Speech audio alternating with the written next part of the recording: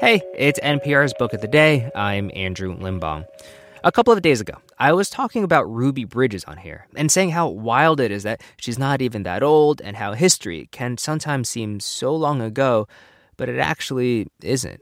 Well, that's especially true for today's episode. It's an interview between NPR's Scott Simon and Tova Friedman, a Holocaust survivor who just put out a new memoir titled The Daughter of Auschwitz. And there's a moment in this interview where she talks about how after she managed to survive Auschwitz, an American doctor offered to remove the tattoo she was forced to get on her arm. And she refused because, she says, people should know. This message comes from NPR sponsor Teladoc Health. There are lots of reasons for wanting to be healthy. Family, work, living a fuller life. Teladoc Health understands. Whether you have diabetes, high blood pressure, or just need to manage your weight, Teladoc Health can help. Visit teladochealth.com/whatsyourwhy for more information. That's TELADOC health/whatsyourwhy. Oh.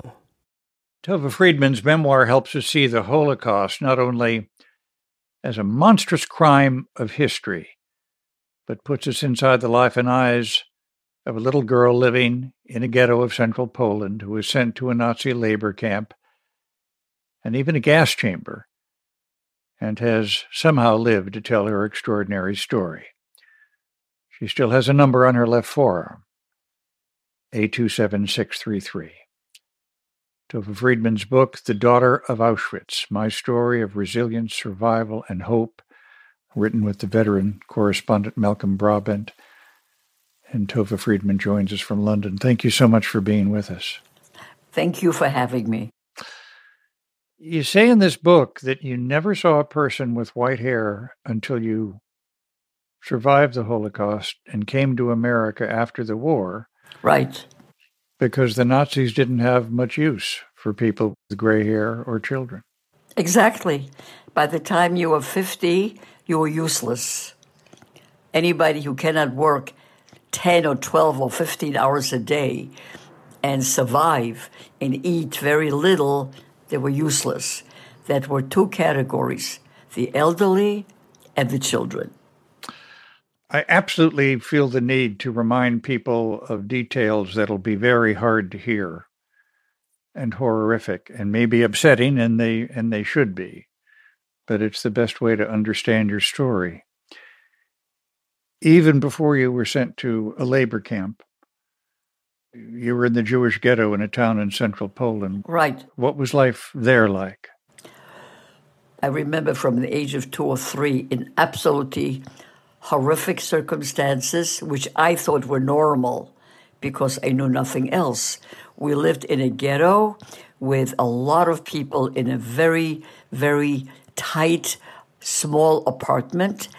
And it was so crowded that I remember being mostly under the table for 2 reasons: for space.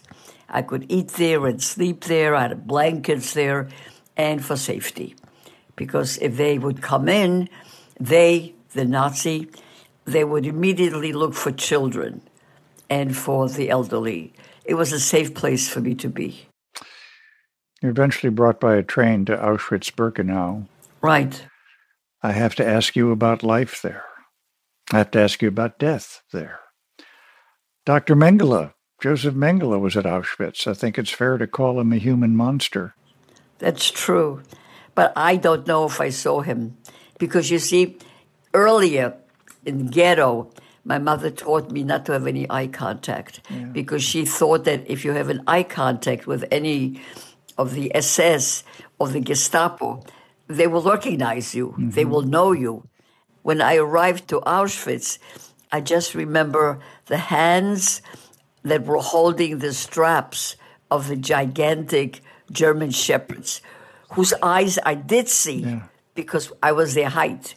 So I did not see Mengele. If he was there, I certainly would not know. I never looked up to anybody.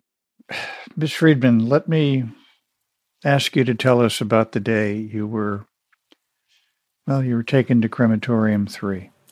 Yeah, the barrack next to us was emptied. No children. It was freezing outside, utterly freezing. But we went outside, and I walked into the other barrack. Nobody was there, so the door was open. And I said, oh, they took this barrack. So we all knew our time was going to come. We just didn't know when. And then when they called us for a special breakfast, I want you to know, all the children knew that we're going to go to the crematorium, but nobody cared that I know of. We just wanted to eat. Mm-hmm. And there's no way for me to describe the hunger or the cold. So that morning we got a very special breakfast, something sweet, something warm, something wet. It was like porridge, but it was the best meal I can remember ever in the war. And after we ate, we got dressed and we walked. And as I'm walking to the crematorium, I hear a voice. It was called me by my name. And I said, oh, it must be my mother, because there were women standing there. Yeah. And I remember her voice, where are you going? I said, to the crematorium. And all the women were like so upset that they were screaming and crying. And I turned to the little girl next to me and I said to her, why are they crying? Doesn't every Jewish child go to the crematorium? So we walked down, and then we came and we went down the steps. It was in a very gigantic room. I think it was cement floor. We stood there for hours. We were freezing, utterly freezing. And after a number of hours of utter freezing, I heard screaming and yelling, and they told us, go back, get dressed. We got dressed, and we returned, walking on the same path. Yeah. And it was dark already. I heard my mother's voice, what happened? And I said, they couldn't do it this time. They'll do it next time. We should note that about 230,000 children enter the Auschwitz complex, and save for you and perhaps a few others, almost all of them died, and quickly. When you got to America, a doctor, a well-meaning doctor, offered to remove that tattoo on your left forearm that says A27633. What did you tell him? No. You know what I said to him? The story from the Bible, Abel and Cain, when one of them killed the other, and God put a sign on his forehead that he's a murderer, so the world should see. And I said, you know what? If the number would be on my forehead so the world could see what happened, I wouldn't take it off. I was only 12, but I said, I think people should know. There's a moment in this extraordinary memoir when you recollect that your father remembered seeing a rabbi at one point. Right. Well, the rabbi said, Lord of the universe, how can you let this happen? He said, remember us. That was the cry for most people who went on the cattle car. They knew they'd be exterminated. Yeah. There was no question about it.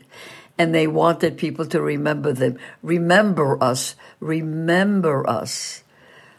And that's what I'm doing. One of the reasons I wrote the book is to remember them. I have to ask you a terribly tough question. How could God permit this? I don't know. I don't know. You know, I don't know the different theories that God didn't do it, that man did it. Yeah. But I cannot let him up so easily. I don't think so. We're coming up to the Jewish holidays. Yeah. And Yom Kippur is a time of atonement where I have to stand and say all the sins that I committed during the year. Mm-hmm. And I can't help thinking every year in my head, I say, God, forgive me for the sins I committed.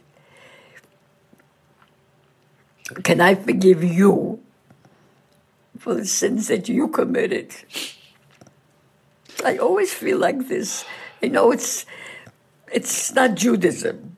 You know, it's not religious. But this comes up in my head. Yeah. Tova Friedman's book, The Daughter of Auschwitz, My Story of Resilience, Survival, and Hope, written with Malcolm Brabant. Thank you so much for being with us. Thank you very, very much.